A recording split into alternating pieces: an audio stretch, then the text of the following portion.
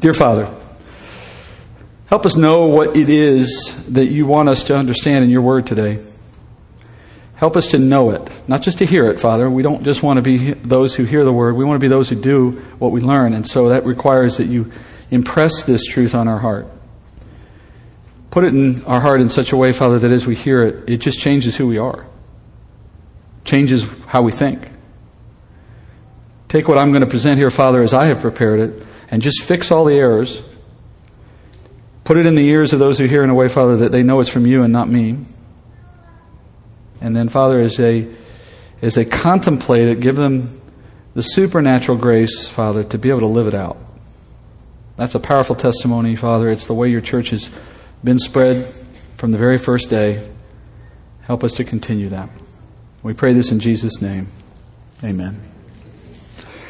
All right, friends, we're in the middle of a teaching in chapter 15 of Matthew. We pick up today in verse 10, kind of backing up a couple of verses from what we did last week. But this is in the middle of a teaching that Jesus does on the errors of legalism.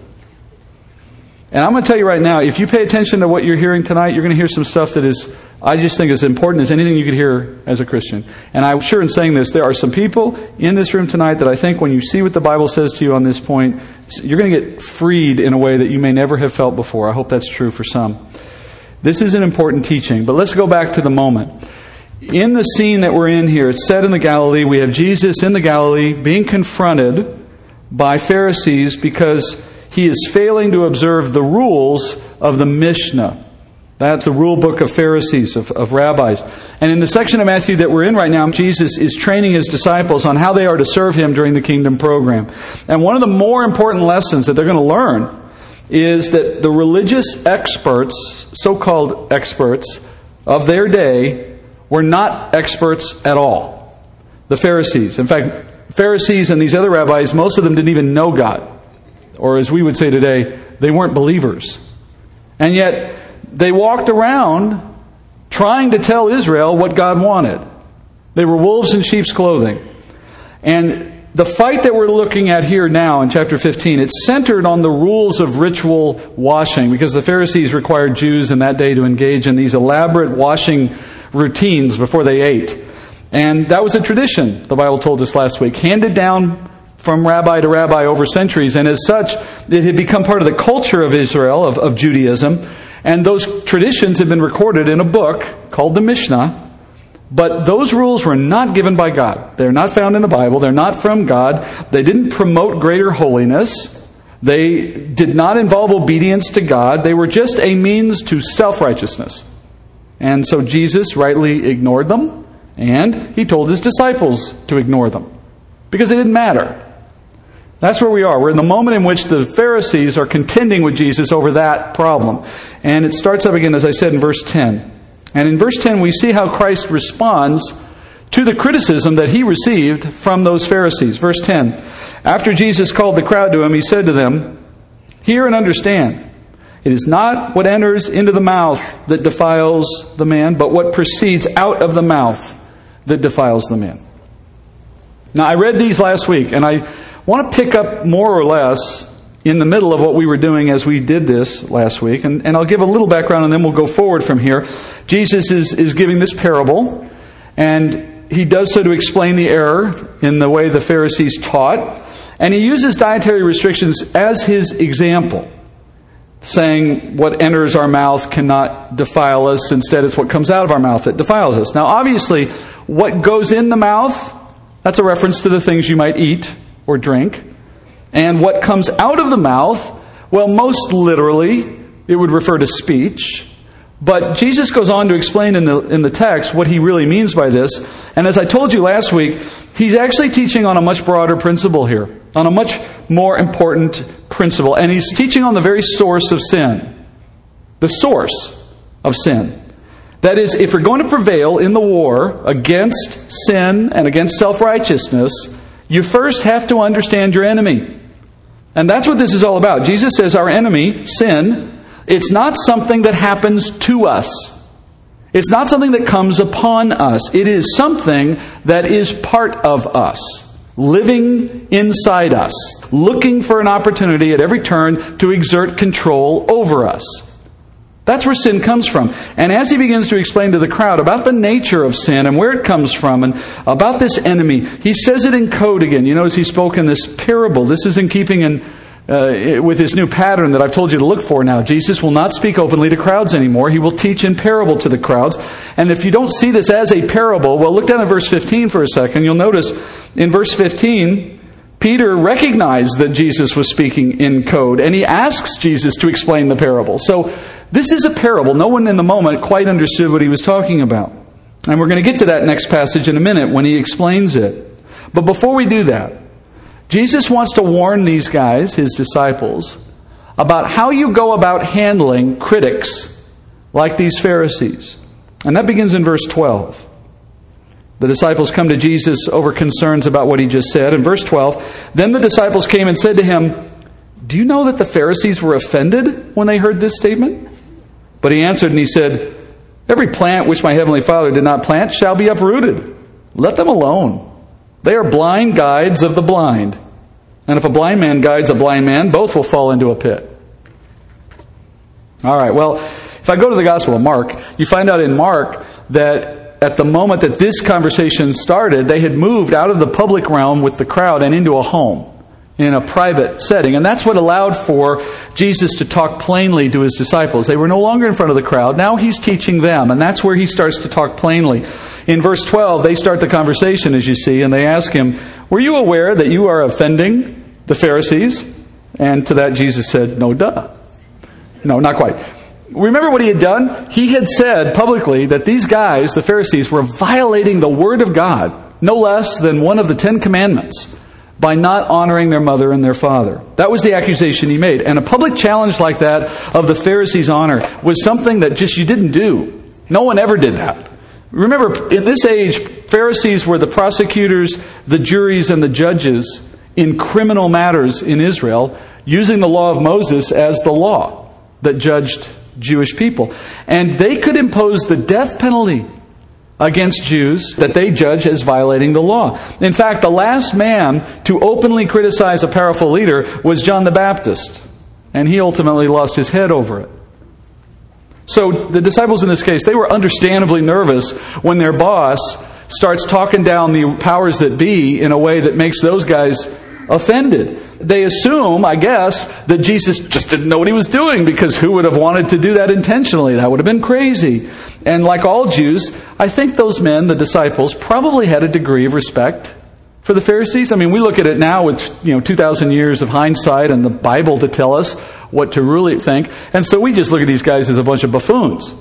But that's not the way they were seen in their day. They were the honored religious leaders of the day. These are guys that if you got them in another setting, in a different set of circumstances, you might actually like them. These are wise guys. These were guys who had a lot of experience. They were very learned. I mean, they weren't bad people in every area of life. You can't make these guys into a cartoon villain. They're real people. And to see Jesus dress them down that way publicly was a bit shocking and certainly worrying. And so the logical assumption is, he just must not understand what he's saying. Can you identify a little with that feeling, by the way? I mean, our culture is deteriorating. I think that's clear. But at least for now, most people still expect that there be respect for authority, and that in a public setting that you would show civility for one another. That's mostly still true. And so if somebody around you violates that social norm, doesn't it make you feel a little uncomfortable? Somebody just starts acting rude in a public setting against somebody. Like, have you ever been somewhere where someone's upset at a clerk, some poor person behind the counter who has to deal with an upset customer about some matter, and they're just treating the person badly? Don't you feel bad for the clerk? The whole thing is just awkward, right? Especially if you're closely associated. What if the person doing that is your spouse? Now you're even more upset because you're associated with that person. Well, there are times when that instinct of trying to avoid conflict or to mitigate it and stop it, there's actually times when that plays into the enemy's hands, when it's not necessarily the best response. And Jesus, in this case, yes, of course, he knew these men would be offended by what he said, but he wasn't concerned that they were offended. And he explains his lack of concern when they ask him, using yet another parable. In verse 13, he says, as he speaks about these men, he says, "Every plant that the Father doesn't plant shall be uprooted." Now, do you know what reference he's making there? Does that ring any bells? Do you remember a parable a couple of chapters back?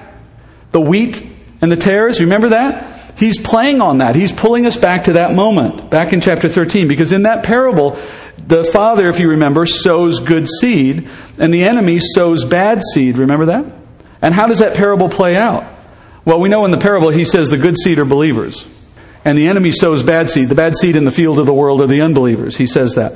And then at the end of the age, at the harvest, all the good seed is harvested and put in a barn. All the bad seed is uprooted, we're told, and put in fire. And what that refers to, or what that describes, is the believers being gathered to enter the kingdom, the unbelievers being taken and literally put in hell. So, when you hear him say that these men are like those that his father didn't plant and will be uprooted, do you know what he just said about these guys? They're unbelievers. I mean, he just labeled them plainly there. Unbelievers. Look, that shouldn't be terribly surprising to us. I mean, with all the hindsight we have and what we know from Scripture, these guys were imposters. So, the fact that they're men who have no faith, that's not so striking. But the next thing Jesus says, that's important, certainly. In verse 14, he tells his disciples, let them alone. Or you could translate that, ignore them. Ignore them. Now, this raises a question. If you're thinking about this carefully, it kind of raises a question. It would make you wonder, is Jesus saying that unbelievers are to be ignored? Or are they to be rejected because they're unbelieving? Well, we know that can't be true, right? In fact, not only is that not true, it's the opposite of the kingdom program. So it is not to say that Jesus is speaking of unbelievers generally. What is he speaking of? He's speaking about unbelievers who portray themselves as your spiritual teachers. Those who would claim to know something about how to please or reach or know God when they themselves don't even have it themselves. That's the group he's talking about. When an unbeliever portrays themselves as an expert in God or an expert in godliness, Jesus says, ignore those imposters. Unbelievers can never be our spiritual leaders. Unbelievers can never be our spiritual teachers because they are speaking of things that they themselves do not understand. Spiritual truth, the Bible says, is only available to those who possess the Holy Spirit because the Spirit is our teacher. Paul says it this way in 1 Corinthians 2, verse 12. He says, speaking about the church, he says, we have received not the spirit of the world, but the Spirit who is from God, so that we may know the things freely given to us by God. Meaning, so that we can understand what God has done for us, what He has given to us. And then a couple verses later, Paul says, but a unbeliever, or as he calls them, a natural man, the unbeliever does not accept the things of the Spirit of God, for they are foolishness to him, and he cannot understand them, because they are spiritually appraised. The Word of God, you cannot understand it in your natural state as an unbeliever. It's coming at you in a way that your brain can understand it in simple terms. You can read it, you can know the language, but at spiritual level it makes no impact. You really don't get it. How do you get it? Well, you need the author to explain it to you. The way I try to explain that to somebody sometimes is to say it this way. You need the decoder ring. The Spirit of God, who is the author of Scripture, living inside you, teaches you what He meant. When you don't have both ends, when you don't have the author and when you don't have the interpreter, you can't understand it. That's what Paul's point is. It has to be spiritually appraised, spiritually understood. So you need someone to spiritually explain it. That's what's going on in each of us as you hear and study the Word of God, and it makes sense to you. That may seem very simple in the moment. Oh yeah, I understood it. No big deal. Don't look past that. You just had a little mini miracle there. Spiritually, you learned something that can only come because God made it known to you. And He's doing that to the believer constantly. That's what Jesus meant when He said to the disciples, I will send you the Holy Spirit and He will teach you all things. That's what He's referring to. And every believer has that promise. But the unbeliever ain't got none of that. He doesn't understand, she doesn't understand these things. And therefore, you should pay no attention to them. Because all they can do is confuse you, mislead you. You don't worry what they say, but neither do you worry what they think when you respond to them by ignoring them. You just ignore them and leave it be. And Jesus describes an unbeliever in this little moment as those who try to lead somebody being blind themselves. You know, if you can imagine the folly of that, a blind person just going on a long journey somewhere without any clue how they're going to go or where they're going to be. And eventually, sooner or later, they're going to fall into some bad thing, a pit as he calls it here. And if anyone's following them, also blind themselves, they all fall together. And that is a not so subtle reference to the stumbling into hell that happens for that unbeliever and any who follow that unbeliever. Because they all are unbelievers.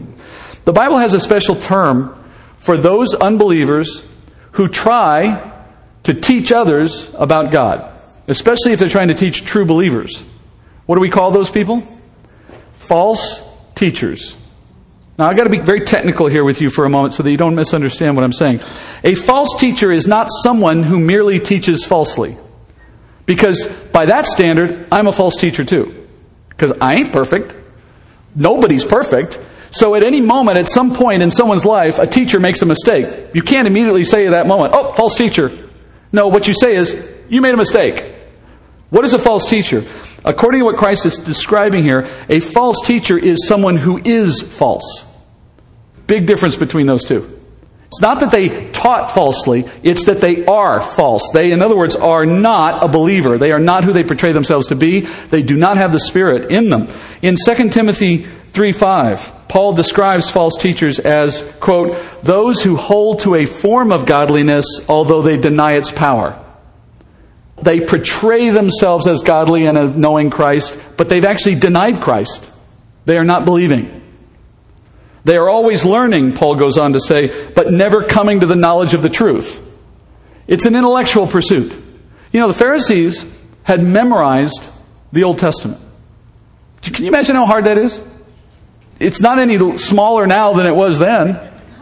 There was a test for a particular level of rabbinical expertise. If you wanted to aspire to the height of the rabbinical ladder, there was a test that they would use where they would take a copy of the Old Testament or the Jewish Bible.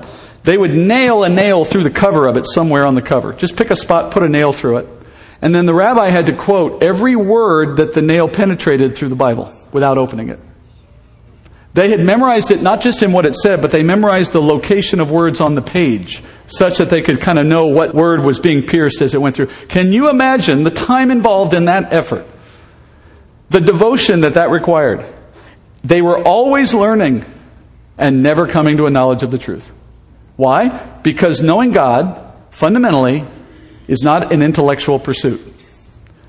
It's based on Him revealing Himself to us by His Spirit. Not us finding Him in our knowledge. You can run into these unbelievers who are false teachers and find them to be very wise and very knowledgeable, but because they don't have the Spirit, it's wasted. It's meaningless.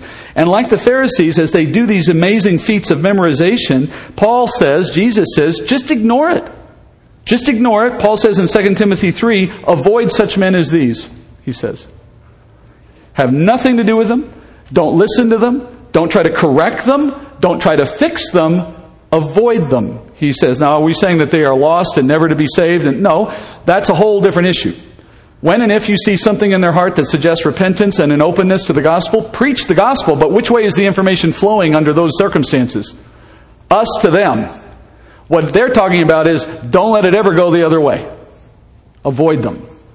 Okay? Now here's the fundamental question. How do you know if you're looking at a false teacher? What's the test here? What does Scripture say we are to do if we are to find out if someone is truly someone we should listen to or not? Well, when you evaluate your teachers or your leaders, you have to consider more than just what they say. Because you have to consider who they are. Who they are. And in fact, who they are is actually more important than what they say, because as I said earlier, there's going to be days when what I say is wrong. Does that mean it invalidates whether you should listen to me at all? Well, it kind of depends. It depends on what was the error? How significant was it? Is that a pattern? And most importantly, what is the testimony of that person's life? How do they live day in and day out? You know, you can fake word. I mean, I've heard false teachers on the TV who I know by their own confession not to be believers. And yet, they pronounce the gospel from time to time. And you wonder, how is that possible? Look, friends, it's not hard. It's just mimicking. It's just words. So words are cheap. But what's really hard to fake is a lifetime of godliness. I mean, that's hard to do if you are a believer. It's certainly not possible for someone who doesn't have the Spirit. In fact, it is impossible to live a truly godly life without Christ's sanctifying power inside you making that happen. So you look for the fruit of the Spirit, the Bible says, in the life of that person who might claim to be a spiritual leader or teacher for you. So that is things like love, joy, peace, patience, kindness, self-control, the things that Paul mentions in Galatians or elsewhere. And again, the standard here is not perfection. Please don't get in your minds that as soon as somebody you listen to has a bad moment. Now, I tell people all the time, if you catch me on the wrong moment, I'm going to look pretty terrible because I am not yet free of sin. But that's not the standard. What you expect to see, though, is evidence of godliness and grace and love increasing in that person's life over time. That should be the pattern. If that's true, and assuming their teaching is sound, then you accept them. You accept them as a person of faith, you accept them as a leader, you accept them as a teacher, and of course, you learn from them and respect their authority over time. And I should add, you should not be quick to step back from that. You shouldn't be quick to say, "Oh, caught you on the wrong day, Steve, so much for that." Well, now I don't know if you're a good teacher. I mean, you have to have some balance in your perspective to understand that everyone's going to have a bad day. But if that person's life consistently departs from Scripture in major ways, well, then you have plenty there to know this is not someone you should be following. Either they are disqualified as a teacher because they don't meet the character requirements, or, at worst, they might be an unbeliever who's been playing a game, and it's now starting to show. This is what the Bible means when it tells us we are to judge a tree by its fruit. We evaluate teachers by more than what they say, and as you follow this standard, I will tell you, the more surprised you will be in time, because there are a lot of guys I have found who, for whatever reason, they can play the game really well for a while, but eventually it starts to come out, and you start to wonder, I'm not so sure about that person anymore. Because the enemy, Satan, he is really good at this. And he has two basic tactics that you need to know about in how he puts men like Pharisees into the lives of believers in an attempt to move you off of what is true. The two tactics are really two sides of a coin. He spreads lies and he suppresses truth. He spreads lies and he suppresses truth. If you can get either one of those to work in your life, he's winning. And he uses both of those tactics in this example, in the Pharisees. First, the Pharisees were constantly inventing false theology. That's this Mishnah thing again. Rules, traditions that they claim were doctrines, and everyone started following those instead of listening to the Word of God.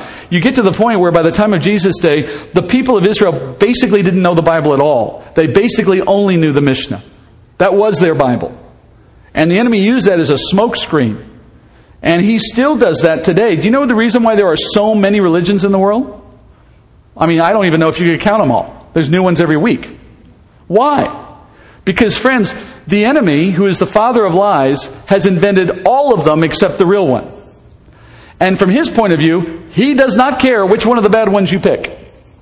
And the more choice he gives you, the more it seems to suggest that they're all equally good. At the very least, he's just muddying the waters so that you can't find the right one. That's his tactic.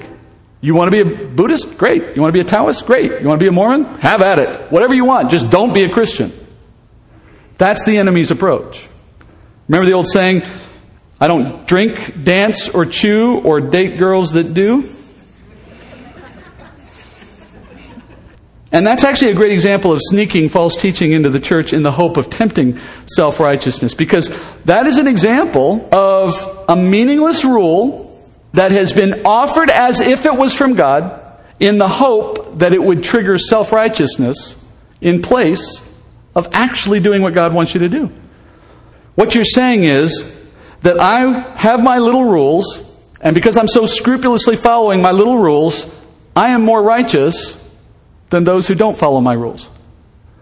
And then, as that little thing ends when it says, I don't date girls that do, that little part says, also, I won't accept fellowship with anyone else who will not follow my rules. It's funny the way we say it, but it reflects a very serious problem of legalism. So what the enemy says is this: rather than you think about what the Bible actually says you should be thinking about, let me give you lies in its place that if you think about those instead, it will trigger self-righteousness. It'll take you off track from actually doing what God really wants you to do. It will divide you and make self-righteous little Pharisees out of everybody. And that's a really effective technique in preventing the unity of the church from becoming a source of grace, love, and power in the world. And meanwhile, we feel really good about the fact that we're following our little rules. Oh, except for that half of the church that doesn't, and we won't have anything to do with them anyway. I mean, that's the attitude that builds out of this. It divides, it confuses, it provokes pride, it provokes self-righteousness. And grace and love just get pushed out the door. But even if you go somewhere where the truth breaks through, the Lord is able to bring something to the foreground where we see the truth, despite all of the confusion, all of the muddied water. Well, now the enemy just flips his switch to the other tactic, and he says, well, let me just suppress that truth. Let me just get it out of the way. You see that happening here. After the Pharisees throw the Mishnah in front of everybody, and Jesus says, no Mishnah, guys, we don't need that. What does the enemy do next? Well, through the intimidation of these men, under the threat of persecution, he gets the disciples of Jesus to tell Jesus, cool it. Can you just tone that down? We don't want everyone hearing this. We're going to be in trouble. Do you get that? I mean, the enemy actually was able to succeed, at least in a minimal way, in getting the disciples to do his bidding, in trying to intimidate Jesus or ask Jesus to stop. Look, threats of persecution, threats of public rejection, that is one of the favorite tools the enemy's always had, going back to Jesus himself, for trying to suppress the truth. Today you have governments around the world suppressing the Christian message in various places. And even in religiously tolerant cultures like ours today, here, at least for now, you still find pressure, right? At work, at school, in offices, in public forums, wherever, that you don't talk about Jesus. There's only one religion you can't talk about anymore, is Jesus. So if the Christian remains silent, where's the truth going to come from? Jesus said if we don't speak the truth, the rocks will cry out. But the problem, friends, is though the truth got out, it's to our shame if the rocks have to do it. That's the whole point. So, yeah, we have to be savvy about this. I'm not asking you to just run out into the face of opposition and do something dumb. I mean, you have to be savvy, wise as a serpent, figure out what the right way is to witness, but don't let the enemy cause you to do his bidding by being intimidated into silence. That is not a healthy attitude. He says, ignore the unbelievers who contend with you over the truth. Do not fear them, in other words. Do not worry about them. Serve him. Let him worry about the outcome. All right, so that's lesson 1 for today. But there's a second one. After he exposes them as unbelievers, now we get to the point where Peter says, can you explain what you meant about that whole sin in your mouth thing? Verse 15, Peter said to him, explain the parable to us. Jesus said, are you still lacking in understanding also? Do you not understand that everything that goes into the mouth passes into the stomach and is eliminated? But the things that proceed out of the mouth come from the heart, and those defile the man. For out of the heart comes evil thoughts, murders, adulteries, fornications, thefts, false witness, slanders. These are the things which defile the man. But to eat with unwashed hands does not defile the man. Earlier I started this by saying there was going to be something tonight that would help somebody, I'm sure, help free somebody. And this is where we get to that point. In Mark's Gospel, we're told that the disciples asked this question. But Matthew says, no, it wasn't the disciples who asked it. Peter actually asked it. I think this is one of those little moments of humor in the Gospel. Because we know that Peter was the source for Mark's Gospel. The one that said the disciples asked. So it seems as though Peter didn't want us to know that he was the one who actually asked the question. And we know that makes some sense because the book of Acts shows us how much Peter actually struggled with this whole concept that what you ate was not a problem anymore. In fact, you notice that even before he explains the parable, Jesus chastises Peter for not understanding. He still had a long way to go. But then he goes into explaining it. And as I said earlier, he explains here that sin is not a physical problem. Sin is not a physical problem. And what I mean by that is it does not result from what you do. This is revolutionary. Sin does not result from what you do. All right? Sin is a spiritual problem. It results from who you are, from your nature. And he explains this concept simply by using this example of food. He says, look, food has no impact on your spirit. Food goes through your body and out the other end. We don't have to go any more in detail than that. And your spirit was not involved in that process. All right? So your spirit is not affected by what you eat. But what comes out of us, which is a way of saying what you think, what you say, what you do, those are the things that come out of us, if you will. Those are a reflection of your spirit. Those are a reflection of your inner nature. And those things defile you because they are the markers of sin. But you notice, Jesus says those things come from our heart. You see that? Now, Jesus made you. He constructed your physical body. He knows that the thinking part of your body is not your heart, it's your brain. So why did he say heart?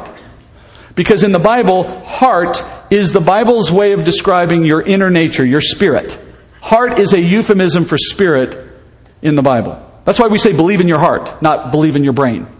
Because it's a spiritual agreement with God that leads us to salvation, not an intellectual agreement. All right, so it's an in the heart attitude. And he says, if you commit a theft, as an example, you sin, yes. But friends, that sinful action of theft did not start at the moment you took the item. Jesus says that actually had an earlier beginning in the heart, that is in your spirit. That is, before you act to steal, you had to think about it. You had to choose to do it. You had to make a decision you would steal. Guess what? That's when you sinned. In fact, that was sin, and all the last thing was when you actually took the item, that was just the last link in a chain of sin. That's not when it started, that's when it ended. It started in here. And in that sense, it came out, and then it became manifested by an action, and then everyone else could see it. But friends, even if you had never taken it, you sinned when you thought about doing it. That's what the Bible says. I summed it up last week by saying this. Human beings are not sinners because we sin. We sin because we are sinners. Sin is present. Did you know this? Sin is present in you before you take your first breath. Before the doctor slapped you on the rear end and you started crying, you were already 100% sinful. And that nature that you got from birth is why you then acted sinfully throughout the rest of your life. David says it this way. If you have any doubts, let me tell you what King David says in one of the Psalms, Psalm 51. Speaking of himself, David says this, wash me thoroughly from my iniquity and cleanse me from my sin, for I know my transgressions and my sin is ever before me. Against you, you only I have sinned and done what is evil in your sight, so that you are justified when you speak and blameless when you judge.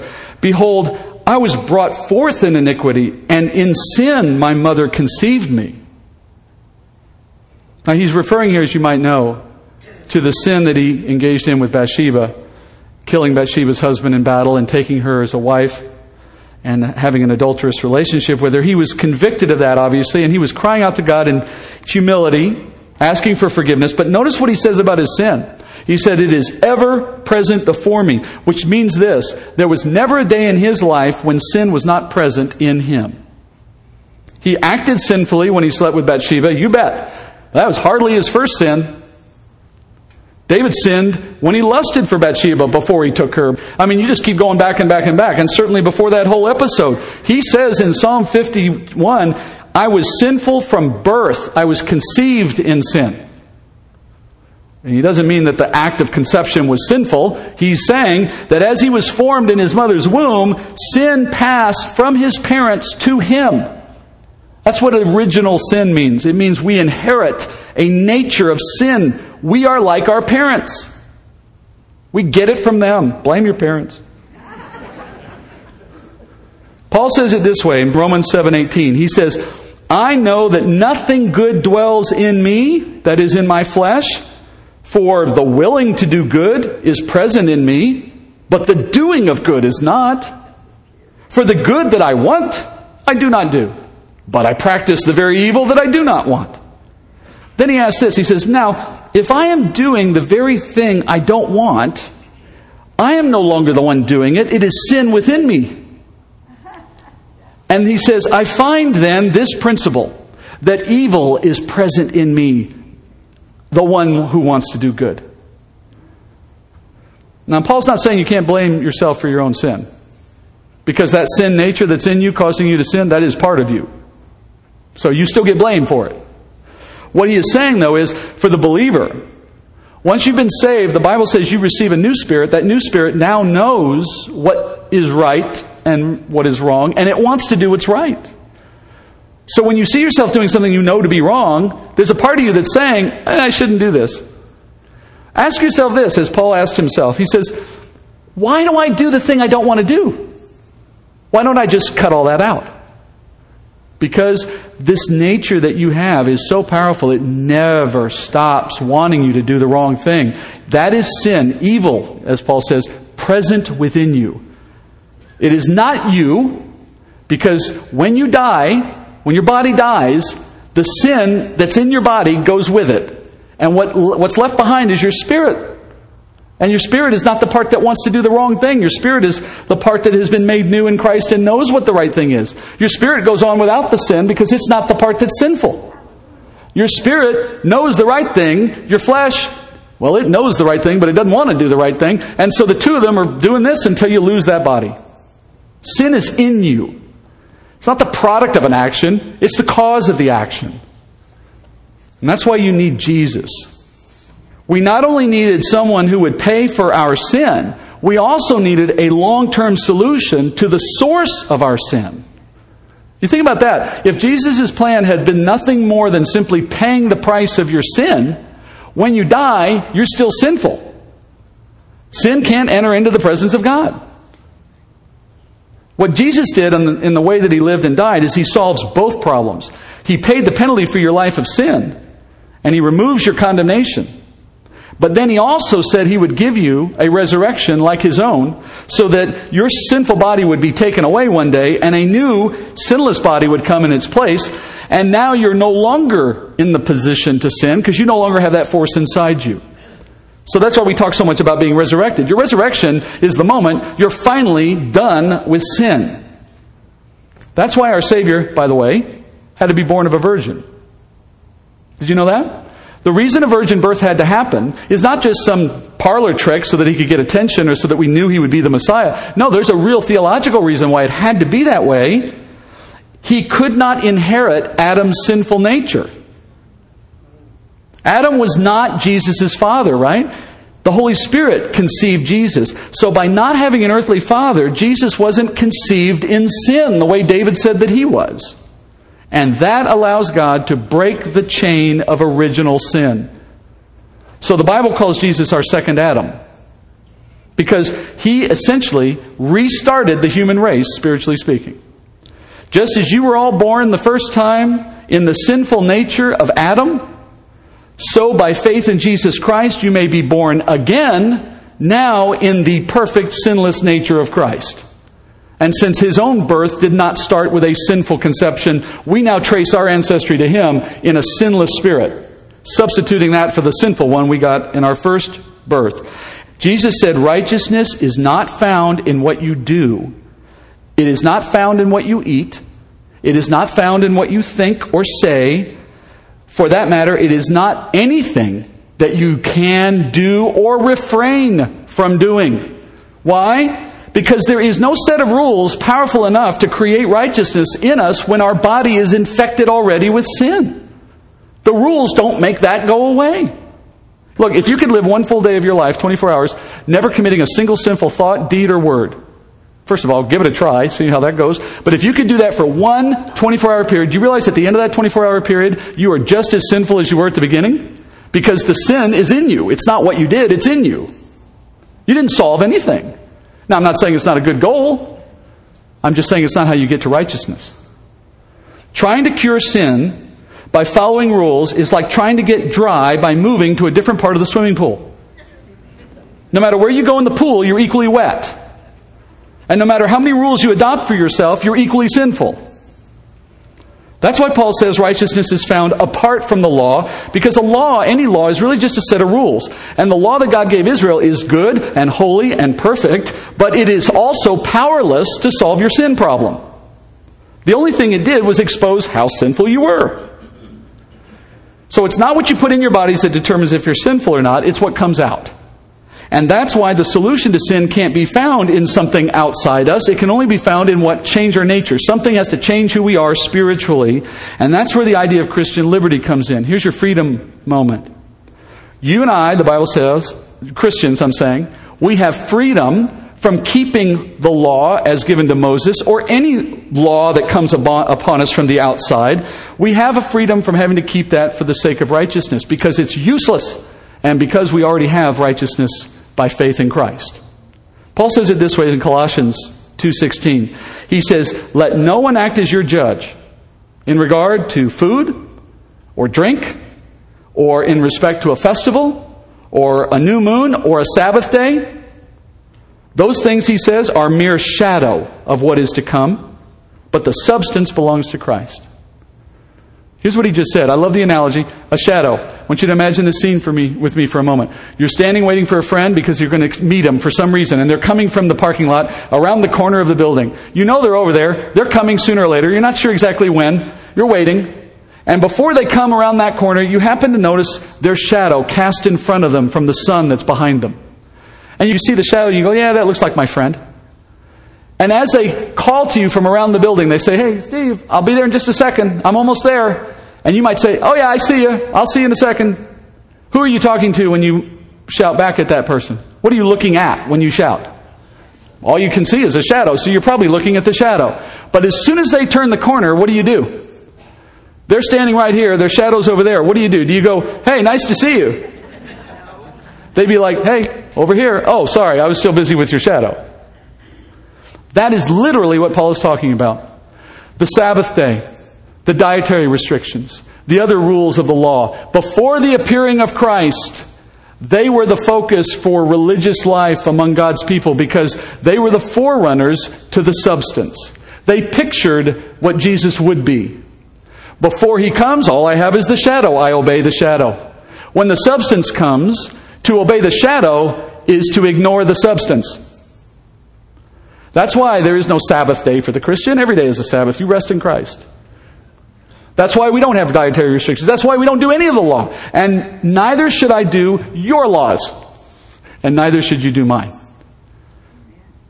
Because we already have 100% righteousness in Christ.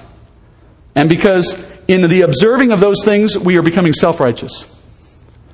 If you're righteous by faith alone, you don't need other people's rules to tell you how to be righteous. Now, at this point, somebody will tell me, you mean I can just do anything? You mean I have no rules at all? I can murder?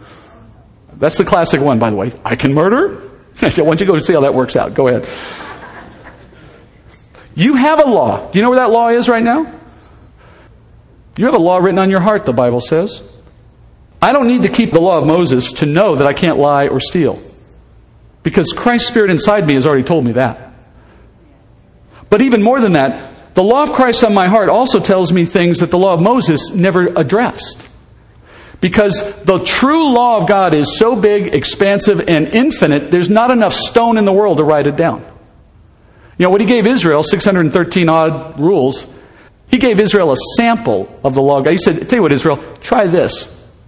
When the real law of God is infinite, how do I know that?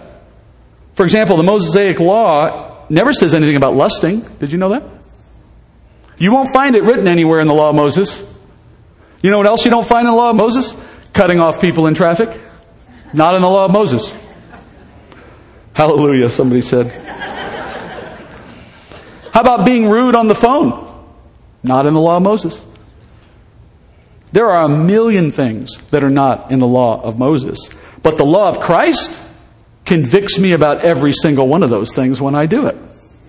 So my faith in Christ has made me 100% righteous by faith alone. And now with the Spirit of God living in me, I've got this engine of change in me that says all the time, don't do this, don't do that. And I've got the law of God working in me.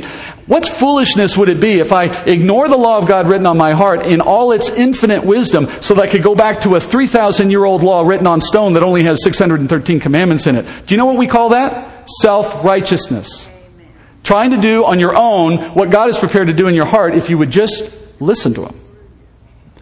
Legalism and hypocrisy produces a deadly church culture, especially in a church that's new and forming. I haven't detected it here. I don't want you to worry that I'm on some rampage here because it's something of concern in me. No, I mean, it's just on the page today. But what I'm saying is, you can't even let it get started. It stunts spiritual growth. It confuses new believers. It discourages experienced Christians. And the Jews of Jesus' day couldn't even recognize Him as their Messiah because they were so entrenched in all this legalism, they didn't know what to look for. When someone refuses to adopt another person's rule for righteousness, you know what happens? They're labeled apostate. They're labeled a pariah. That was going on in Jesus' day. When Jesus failed to keep the Pharisees' rules, it gave cause for them to turn to the crowd and say, ignore this man, he's an apostate. He's a heretic. Why? Because he won't wash his hands the way we told him to. And many other little things. We are a church, friends of the Bible, yes. But we are not a church of rules for the sake of righteousness. We are a church of grace. That is, we receive the grace of Christ by faith. We study about the grace of God in His Word. And I'd like us to live by the light of that grace as well, not seeking our own righteousness by some set of rules or judging others for their rules. Just forgive one another when we fail. Just recognize we all have sin living inside us, at least till we get rid of this body. And in the meantime, let's grow in the grace and in the knowledge of our Lord Jesus Christ. How's that for a mission? Let's pray. Heavenly Father, help us to grow, Father. Help us to grow in grace. Thank you for your grace. Thank you for doing all the hard work of our salvation and leaving us with nothing to do except to receive it. And thank you, Father, for the wisdom of your word so that we would never be entrenched again in the rules that others create, abandoning the prize of our liberty simply to feel self-righteous by our efforts. I praise you, Father, for not putting us under that burden, for freeing us from it and helping us to free others. And then finally, Father, I pray the enemy wouldn't turn our freedom into licentiousness either. Give us no room to think that we may sin as we care to simply because we are not under law. For we are under your law in our hearts, and we know, Father, that it calls us to even greater acts of love and mercy and godliness. Empower us for that mission, Father, as we go out today to represent you in the world that we live in. We pray this in Jesus' name. Amen.